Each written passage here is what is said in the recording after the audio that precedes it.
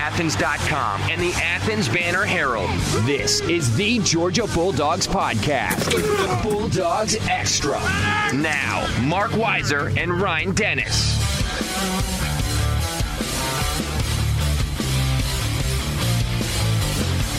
Welcome into the Bulldogs Extra podcast from OnlineAthens and the Athens Banner Herald. Busy week here around Athens as signing day just wrapped up.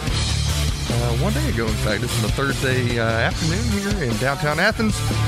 And the Bulldogs once again scored big. We'll bring in recruiting expert, I guess we'll call him, Jeremy Johnson of the Athens Banner Herald and OnlineAthens here in a little bit. And a lot has gone on this week, Marc Weiszer. Joining me, Ryne Dennis, here in our studio. You know, Vanderbilt backs out again. Recruiting, is hot and heavy throughout the week. Signing day. You kind of forget Georgia even played last weekend. Yeah, I was thinking about that as I drove to the palatial Athens Banner Herald offices in downtown, which, as I look out, I see the beautiful Classic Center right there. Yep. I guess the game would probably be, we'll talk about that like on the back end of the show because it seems like it was so long ago. Yeah, absolutely. And, I was thinking about it earlier about JT Daniel. I mean, will we see this guy again? I mean, I guess he's got a bowl game. Is he coming back next year? Can he go to the NFL? I mean, obviously we know he can go there. Will he? I mean, it's there's a lot of balls up in here right now. You got your NFL sources saying you get this stuff? I hadn't heard official from anybody, but the rumors are swirling.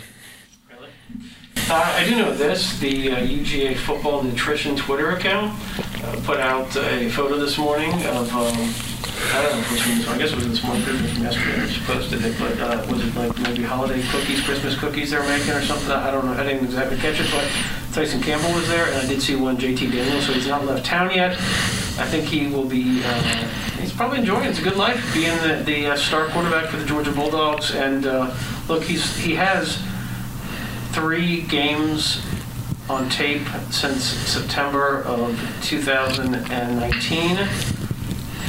Even if he has a bowl game now, I don't think he's necessarily going to get the NFL stock as high as he will if he comes back and keeps doing this next year. Exactly. Well, you're coming off a major knee injury, and apparently, from what we understand, it took him until over halfway through the season to get it fully, where they believed that he could, produce, be productive with it. The Bulldogs just had a number 3 ranked recruiting class, and yet you're starting with negativities for the fans. They don't want to hear that. They want to hear about why you think, Jonathan Jefferson is going to be a stud defensive lineman. Well, that's why we're going to bring Jeremy Johnson in a little bit to discuss that further.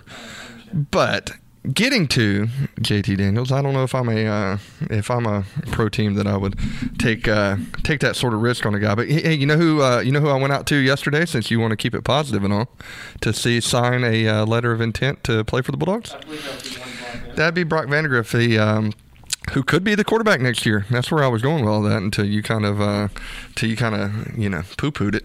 Well, look, you've seen Brock Vandagriff a lot more than I have, obviously, because you cover preps on Friday nights. Correct. And are you saying right now, if Brock Vandagriff rolled on the practice field with Stetson Bennett, Carson Beck, that Georgia would say, you're the guy? Probably not. It takes me back to, Matthew Stafford, right? And, he was probably about the same ranked coming in with a very much up in the air quarterback room. You had Joe T3 kind of leading things. I don't think Vandagriff's not as high as Matthew Stafford was in terms of the rating. I mean, you're talking about 7th to 13th. I mean, that's. I'm calling up Stafford's receiving rating. I think he was about 6th from what I recall. But I mean, what's the difference between that and 13th, honestly? All right, he was 6th. Yeah, exactly. He's the number 1 pro style quarterback. Yeah, well, Vandagriff's the number. I guess he's technically number 2. They call that scrambling quarterback or whatever. Yeah, there you go. And, I mean, he's number 13 in the country. To me, that's... Got me going. Here we go. Oh, back in the archives, guys. Here are the 5 guys rated ahead of... Hey. The kid from Arkansas, the quarterback, Mustaine, Mitch Mustaine. He's not. Oh. Mitch Mustaine is... I don't even know if he's on the same... No, he's number 9.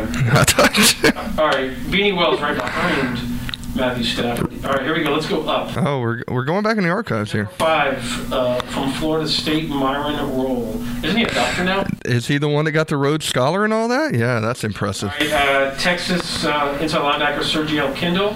Southern Cal wide receiver Vidal Hazelton. Wasn't he a Georgia commit? I'm pretty sure he was a Georgia commit and then flipped, yeah. I remember, we're talking about... Oh, I can. Talking about 14 years ago. I got it in the brain, baby. Number 2, Percy Harvin. I've heard of that guy. Yeah, no. Alabama offensive lineman Andre Smith. He was number 1? Number 1. Yeah, he probably went on, obviously the linemen don't get as much acclaim. Why don't you fill for like a minute? I'm about to tweet out that Ryne Dennis says Vandagriff Eagles. Would you see? You cut me off. I was getting to what I was saying was that everybody thought that Matthew Stafford would come in right away as a freshman and star, but you had a Joe Tarasinski III who kind of started, and then you had Blake Barnes and you had Joe Cox, of course, that had to save the day after Stafford started. So obviously, a true freshman, even with the high praise that Brock Vandagriff has, probably would not come in and start right away. Well, I do think things are different now than they were 14 years ago. That I think that probably a team would be more apt to go with a guy earlier, knowing that guy apt to transfer so easily. Well, that too. Yeah, Matthew was 3 and out too, but well, yeah, but I mean nowadays, obviously. As Georgia learned with Justin Fields, that you have to make people happy even early. All right, let's do some initial impressions of this recruiting class, and then we'll bring Jeremy on. And let's also talk about. You want to do that? Hold on a second. I'm getting a Ryne Dennis kind of hand thing. What's going on? Do you have a technical difficulty over there? Maybe. Did you forget to hit the record button? No, we're recording. We're recording. All right. You might just be off in the distance there for a few minutes. Oh, nobody could hear me at all? Oh, we could hear you. Go ahead. All right, let's redo it all. Keep going. Wait. Were you talking like a hole in the wall? What happened? I don't know. There was a button that needed to be pressed. Oh God. We're good. Go ahead. Hi, I'm Marc Weiszer. Everybody can hear you better now. Go ahead. I don't even remember. Okay, so let's. We've said there's no. Let's do recruiting, and then we'll do that in a minute. First, let's just make mention of the fact that you're going to spend your championship Saturday not watching Georgia Vanderbilt. That game is not happening. I think you didn't you just call out Vanderbilt for saying they basically pulled the plug themselves and they didn't want to be here? Is that what you're saying? Oh, I didn't say that, but it does seem that that was the what were they down to 40 players or something like that? Yeah. And then they just kind of sent them all home and for the holidays before the announcement was made. So I do get the sense that they did not want to come here and play that game at all. So, in the time of convenient excuses already built in, I think they took that road. Yes. Yeah. So there weren't that many options for Georgia after Vandy pulled the plug, if you want to say that. Georgia Tech would have been one, but they're the ones that couldn't play against Miami. You could look around. I mean, Colorado State were teams that were linked to Georgia. Now, Colorado had an interesting circumstance where they have to be on the standby, on the ready to go to California, I guess it is. Is that where the Pac-12 games played? I think it is.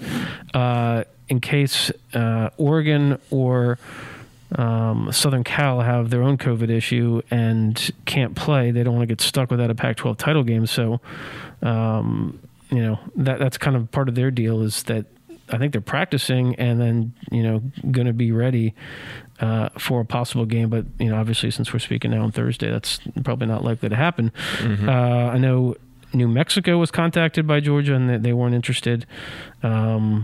Miami could have played, but didn't want to, I guess. Yeah. The Colorado State rumor was out there. Yeah. Well, I saw their athletic director, Joe Parker, I think is his name maybe. He spoke at a media availability and kind of walked around, didn't really answer why they didn't come closer to Georgia in terms of playing that game. So I know Troy was thrown out there, but you firsthand heard from the coach that it wasn't happening. Yeah, that they weren't. They didn't. Yeah, no Troy, no Georgia game, no senior day this year. Yeah, I got to thinking about that. Do you think they'll do what can they do to honor them? I mean, do you have a? I mean, you can't really have a scrimmage game or anything because nobody wants to get hurt in that. And just I don't know, have families there for that. I don't know. I guess you just can't do anything, can you? We'll see. This just announced yesterday. I mean, maybe they will make it. I mean, they talk a lot about how the bowl game is to send off the seniors the right way and that kind of thing. we'll see. One other piece of news, Jermaine Johnson, the outside linebacker, is going to be moving on elsewhere. Didn't record a tackle in the last game against Missouri. Very deep position for Georgia. And I took one nugget from what his father told you. What's that? Was that it seemed like he said that they had a rotation for no reason. Well, I think family members would like to see a guy playing more. And, Jermaine is obviously draft eligible. He was draft eligible, I guess, last year even. You're not seeing him show up on any, top of lists for top prospects. Right. So, you'll see Aziz there, but you won't see Jermaine. And Jermaine has been productive when he's been on the field in terms of racking up numbers. I think he's something like second or third in the team in sacks, maybe tackles for losses. So I guess he'll move on. But you know what? He won't be the last one, and there'll be guys coming here as well. This is the nature of the transfer portal, and players having the ability to be mobile and cut and run if they want. It's their life, and I'm sure a lot of Georgia fans would like to see a guy like that stick it out and come back. I mean, I didn't even know he was going to be one of the 23 seniors honored on senior day, but instead of trying to, get drafted on the third day, probably he's going to go try to raise his stock and go somewhere else. Yeah, and I guess we'll see where that is in the next few weeks or maybe a couple months, and we'll keep up with that. But why don't we bring on Jeremy Johnson here after this break, and we can break down Wednesday's recruiting a little bit more. Sounds like a plan. Can you hear me this time? This is the Bulldogs Extra podcast from the OnlineAthens and Athens Banner Herald. We'll be back right after this.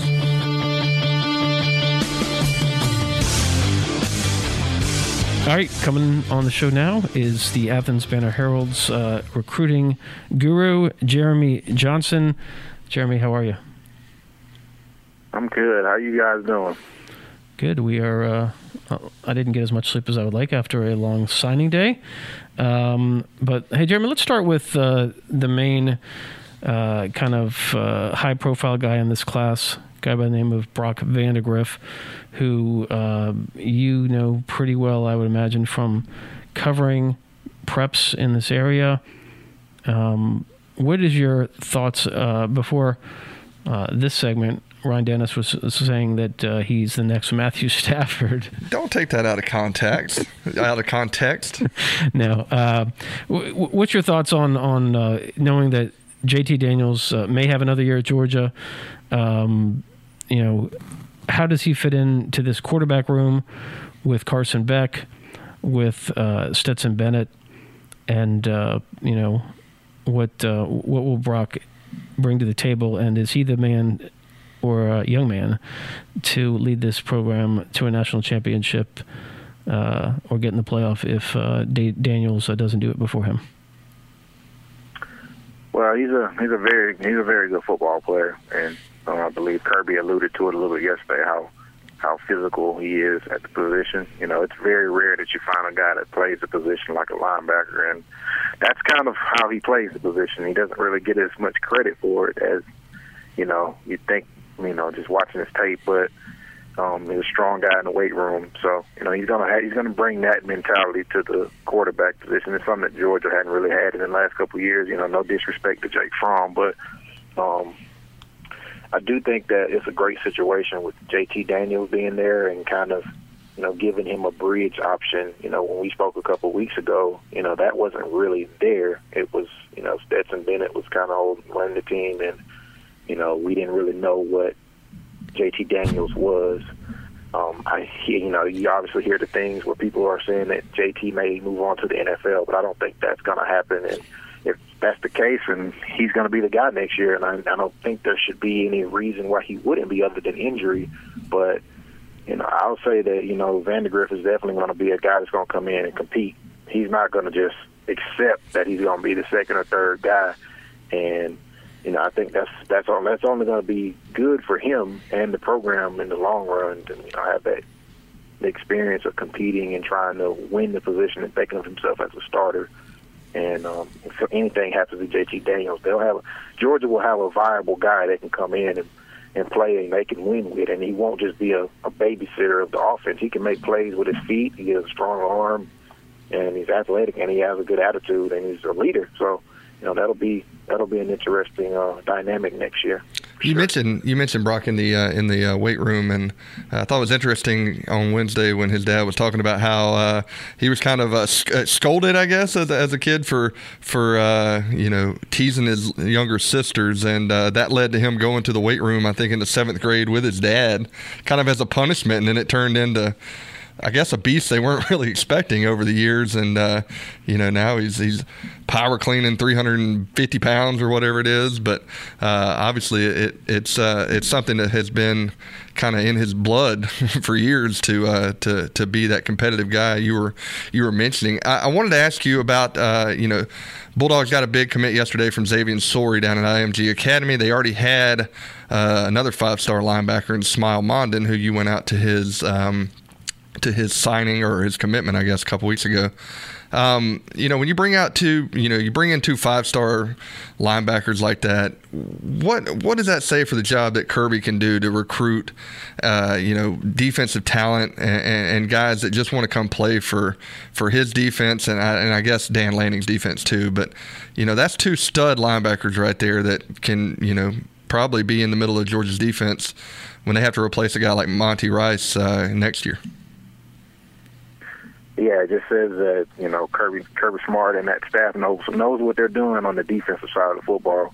And guys like Mondon and Sori, they want to go play. So, they're not coming here to sit on the bench. So the fact that they're willing to come here and maybe not take that role as the main guys right away, obviously Georgia will have Channing Tindall next year and Quay Walker still and Nakobe Dean.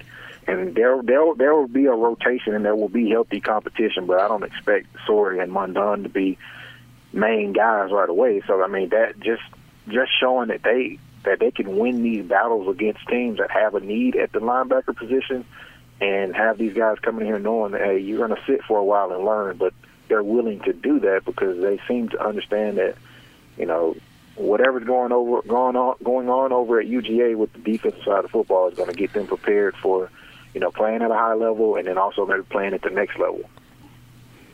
Kirby said that Georgia signed the bare minimum number of offensive linemen. There's 4 in this class, and I think they had 7 last year. What's your impressions of how these guys fit in, knowing that you have guys like Trey Hill that could be moving on, as well as Jamari Salyer. Obviously, anyone that's a starter for Georgia and is draft eligible is probably going to be in that possibility. What's your thoughts on these guys? You talk about Amarius Mims, Micah Morris, Dylan Fairchild, and Jared Wilson, who was mentioned as a guy that they really wanted as well. Yeah. It's definitely competition. That class last year was pretty impressive in its own right. And I know, like you mentioned, there were 7 of those guys. So, you add this class with that class and, you're going to have competition. So I think that's what they really wanted out of this. And, that they didn't really need to go out and grab a bunch of guys, but the guys that got are really high-quality guys that, you give them some time in the weight room and some time to learn your offense. You're talking about all SEC caliber type players, and especially with Amarius Mims, who was the top tackle in the class from the state of Georgia. So, he may be a guy that may need to sit a year or so because of, playing the competition level that he played. I know he's 6'7", 315 pounds. There's nobody like him. He's playing on Friday night. So, he may need a little bit of time, and he'll have that with Broderick Jones and Tate Radlers from last year and, the guys that have been out there this year.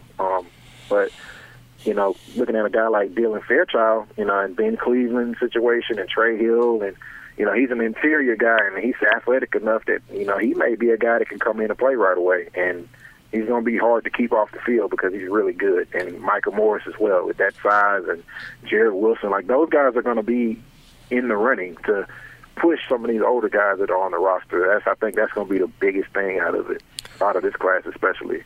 One of the cool things to watch throughout this recruiting season was Brock Vandagriff's kind of recruitment of Amarius Mims. They formed a good friendship. I think I did a story back in August about how Brock took him out to get some pizza, to, I guess, kind of recruit him, even harder. And, they formed a really good bond. What did you see out of that whole thing through either Twitter or whatever about how Brock was able to lure what seemed like the guy he wanted to be his, long-term left tackle to the Bulldogs?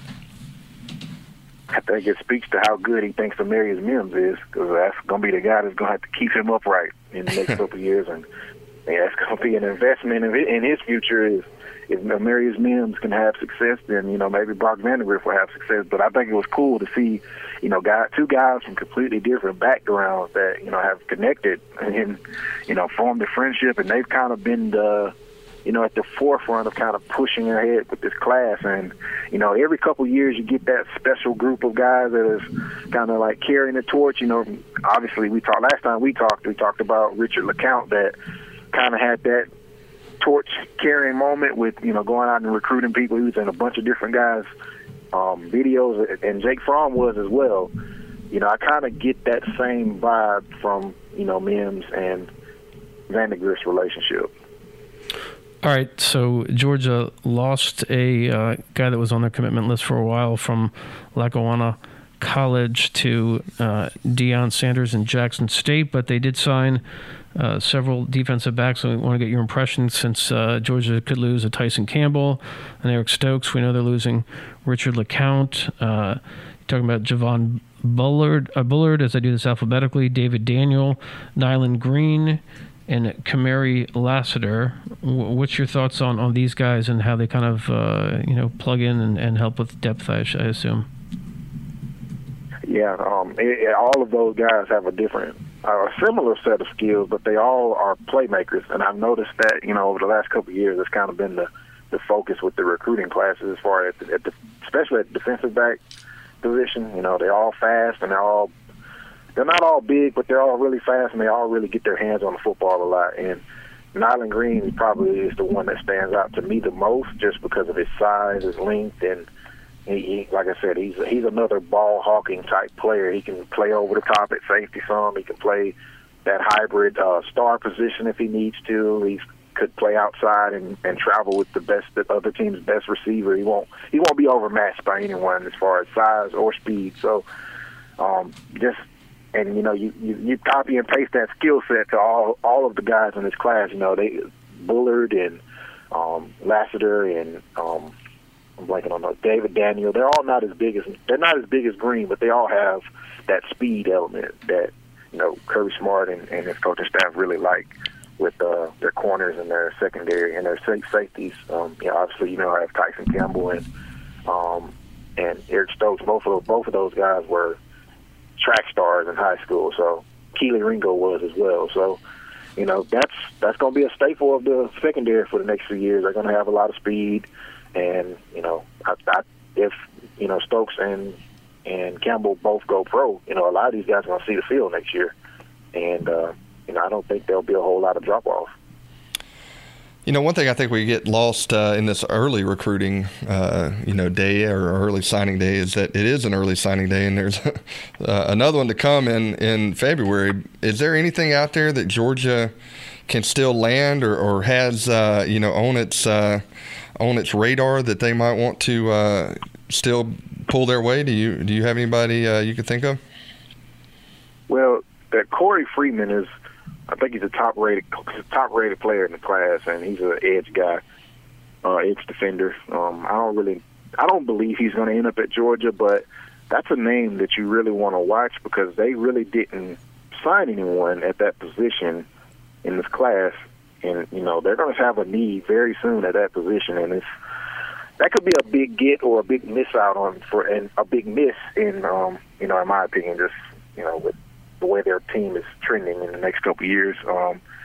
There's going to be a couple guys that with PWOs that, maybe not, you may not hear from, as far as in the starting lineup, but there's going to be some football players that they pick up over the next couple of weeks in the PWO market that will help them on the special teams front and, in practice. I don't think that value, the value of that hasn't been, as well known as it should be. And I think that's going to be a big part in building their team over the next few years, especially with this crop of players.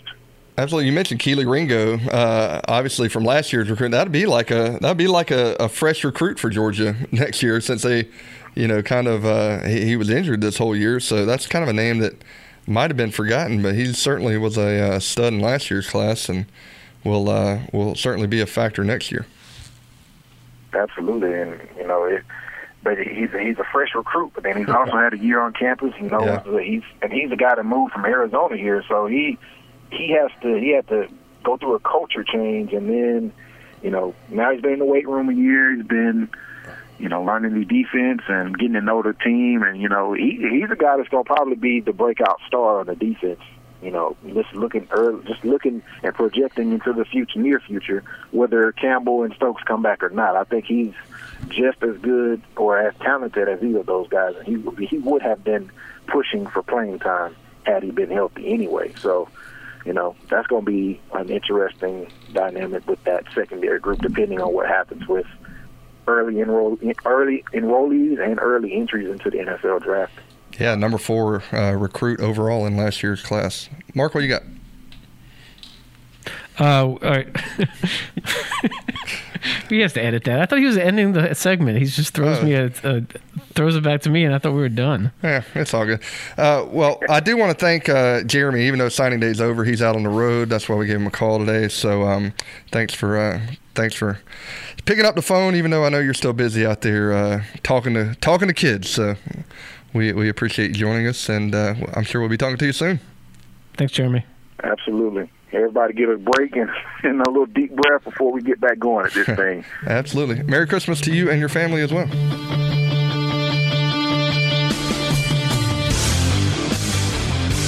All right, again, thank you to Jeremy for joining us from the road. Getting back to Georgia and Missouri, Missouri hopped into the rankings last week at 25. We talked a lot about the cold weather, how it would affect Georgia, and maybe a little bit at the start, but they really turned it on near the end and really put it on them. Yeah, I mean, after the drive at the end of the second half, it was all Georgia's domination. And look, that's a Missouri team that has been playing very well down the stretch, granted against teams that are not Georgia's level. When you're talking about Vanderbilt, you're talking about South Carolina, someone else they had in that mix. But I think Georgia's one advantage Georgia's had is that they haven't had players kind of fall by the wayside due to COVID and COVID protocol and quarantines, and these other teams' rosters are really, a lot thinner, and Georgia's talent level is just way too much. And the big takeaway is just what JT Daniels has meant to this offense, and the connection with George Pickens and the running game, having explosive plays that were missing. I mean, it seems like every game now you're getting a running back running for a long touchdown like Zamir did this one. James Cook's really finding his niche in this offense and in the passing game and the running game. Very impressive showing, and that's a reason why you wanted to have Georgia roll out there against Vanderbilt, just because this team has so much momentum. But the one thing is, there's a very short window now. The bowl game is only 2 weeks away, January 1st, and Are we certain of that? Well, or December 30th, or is it January 2nd? I don't know the other date. Right. Likely January 1st against, maybe. Are they going back to New Orleans? No, New Orleans is a semifinal this year. Peach Bowl. Yeah. Right. And Cincinnati would probably be the team if they beat Tulsa this weekend. The Cotton Bowl, Orange Bowl, Fiesta Bowl are all still in the mix. But it seems like that the most likely option would be the Peach Bowl. Now, Georgia's going to find out Sunday afternoon what their destination is, and then I understand they're going to be practicing Monday and Tuesday, getting in some bowl practices before they let the players go home for the Christmas holiday, and then return to campus, I'm presuming the 26th, and then gear up for the bowl game. So we'll see. I don't expect any media early next week. It'll be the week after in terms of availability and interviews and that kind of thing. But I do think the seniors not being able to have a bowl game, or not a bowl game, a last home game would provide some motivation to send them out the right way. Always worth watching now in this bowl season. You have teams opting out now during COVID. Many teams, Virginia Tech had the longest bowl streak, and now Georgia has that. So, and how about LSU? Really, valiantly backing out of their bowl bid that they might not have gotten. Well, Ron, I guess they would have after beating Florida. Ron, what's the dumbest thing you ever did playing sports growing up? Did you? I didn't throw a shoe. Did you ever do anything like that? I've done some dumb things, but I did not throw a shoe. Yeah, that was one of the crazier things ever. Did you ever get a flag or a technical or anything? Yeah, I got a few of those. I think I dropped a dirty word one time, and it wasn't directed at the ref, but he heard it. And was that just? Did you get ejected from the game? No. Just gave the other team 2 free throws. Cost us the game. No, I don't know. I know that's been weighing heavily on your kind of psyche over the years. If we want, we can maybe try to find that referee, and you can do a little meditation. Or why don't you do a podcast apology where we bring him on? And yeah, that sounds good. Hey, something I've been thinking about is we've watched Alabama. I mean, absolutely nobody is standing in the way of the Crimson Tide. As we look back, obviously Georgia with a Stetson Bennett at quarterback gave them the best game they've had all year, the Crimson Tide. So with JT Daniels, a healthy defense, would Georgia have a chance this weekend in the SEC championship game if they were to face Alabama? Yeah, I think so. I mean, what was the score in the third quarter of that game? Yeah, Georgia led 24-21. Yeah, you can't play the ifs and buts thing because, we'd all have a Merry Christmas. Yeah, exactly. So let's make some picks. Before we do that, though, and on the SEC slate, including that Florida-Alabama game, we should make mention that your Georgia Bulldogs are now 5-0 on the season with Cincinnati coming to town. This is basketball. 8 p.m. Kick. No, that'll be tip from Stegman. Georgia didn't play great against Samford in their last game out on Saturday night, but they found a way to win. I think they only led for about a minute and a half or something of that game. Jackson Eder with a layup in the final minute on a feed. Remember I told you before the season he'd have a big impact. You did? No. Okay. Didn't think he'd see the floor, but hey, good for him. Tumani Kamara was not playing in that game. Cincinnati lost last night to South Florida. They'll come into town with a 2-3 record, but they have a much stronger strength of schedule. I don't know if they're going to be favored in that game against Georgia. Maybe they will be. So we'll see how that thing shakes out. And then I think Georgia might have one more non-conference game before SEC play begins against Mississippi State. Georgia women also unbeaten. I saw the programs combined to put out some kind of tweet the other day about how they were, I think it's 10-0 combined maybe. Mm-hmm. Although they play tonight, I think the women do. So maybe by the time you listen to this, they'll be 6-0 or 5-1. Probably 6-0, aren't they? Who they playing? Yep, exactly. You don't know who they're playing? Nope, I do not know. Sorry. That's unbelievable. All right, hey, let's make our picks. Let's do it. Let's see what we got here. All right, I'm pulling this up here on the old computer. There are, with the Vandy game out of the way, there are 4 SEC games. You can watch 3 SEC games prior to the championship game, which is 8 p.m., as well as watching. Now, you're going to watch SEC. Like, would you be watching, let's say, Missouri, Mississippi State, or would you be watching some other championship game? When's the ACC one? ACC, I believe, might be at 4-ish. I'm not sure. Oh, I'd watch that over. But I'm not sure about the time. I could be wrong about that. Yeah, it's going to be one of those things where, I'll probably flip back and forth to an SEC game. But if Notre Dame... Clemson is on, I'll probably watch that, even though I think this is going to be a Clemson blowout, but we're not going to be on that game. Missouri favored by 2 at Mississippi State.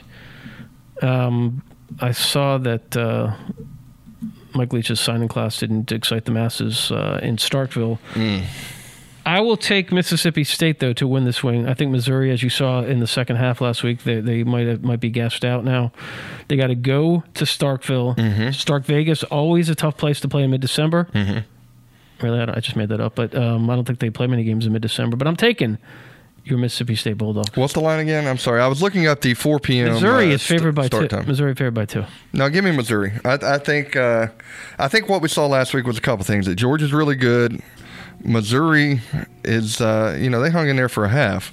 But I think that Mississippi State's just a mess right now. So give me Missouri. Texas A&M is favored by 14 points at Tennessee. Vols coming off a win over Vanderbilt. I'm taking the Aggies to cover and try to put on as many points as possible so they can jump into the 4-team playoff. Yeah. Not going to happen, I don't think. But, I think Texas A&M is I think they're legit. I don't think Tennessee's they're a mess. So, what is in the percent chance for Texas A&M in the 25% range or something? Well, yeah, but I'm thinking... Texas A&M's getting in over Florida, so come on. Well, I'm thinking if Clemson wins and Notre Dame loses, they're going to keep Notre Dame in, right? Who are you taking, a one-loss Texas A&M team or a two-loss Florida championship of the SEC? A&M. All right. What if they beat Tennessee like 14-13? Oh, you're saying if Florida beats Alabama? Yeah. That would be a tough call. All right. You have 2 more games in the conference. Ole Miss is going to LSU. The Tigers favored by 1.5. Local hero Max Johnson is your starting quarterback for LSU. I am taking the Lane Kiffins. I think LSU coming off the win over Florida will have a little bit of a hangover. Doesn't that seem like the perfect setup there? Give me some Rebels. I was thinking along the same line as you are, and I'm pulling for our guy Max out of Oconee County High School. But, this seems like the perfect setup for a huge letdown. And I think, give me Ole Miss. All right, Alabama favored by 17 points at Mercedes-Benz Stadium against the Florida Gators. Florida is going to have back Kyle Pitts, superstar tight end. It's a matchup of Heisman Trophy candidate quarterbacks or front runners, as as Devontae Smith, who actually might end up winning the whole thing. He's been incredible. Although he didn't have many catches last week. He did have a punt return touchdown. I'm going to take the Tide, and I'm going to take them giving the 17. I think Alabama, nobody has really slowed them down, and their defense has obviously gotten much, much better than they were early in the season. I say roll Tide. They've been rolling everybody. And Alabama, even if they lose, they're going to the playoffs. So, don't we say that every year? We say that every year. Like, it doesn't matter what Alabama does in the SEC championship. Now, they did get in one year where they probably didn't deserve to and still won the national championship, right? Is that the year they beat Georgia? Might have been, yeah. I don't know. Like you said, I think Alabama's been rolling everybody so big. But 17 seems too high. So you're taking the Gators? I think I might take the Gators. I can see it being a 32 to, 20 game, something like that. Mm-hmm. So, yeah, give me the Gators. All right. By Saturday night, late, Christian Robinson could be an SEC champion as the linebackers coach for your Gators. the former Georgia linebacker who also won, we used to do a media award for best interviews and most engaging guy, and he won it one year. Actually, he was a good guy. Do we name the award after him? I can't remember. I don't know. That might have been before my time. But he was a very good guy and a good interview. All right, you know what? I think the podcast will be off next week because it's holiday time, vacation time. Mm-hmm. So we'll be back, I imagine, the week after to talk bowl prep and the big game around New Year's, whenever that might fall. So everyone have a great Merry Christmas and Happy Holidays, Happy Hanukkah, or whatever else you celebrate. Absolutely. And enjoy your weekend and no Georgia game, sadly. But Georgia-Cincinnati will be on at 8, though. There you go. All right, see you, everyone. Bye.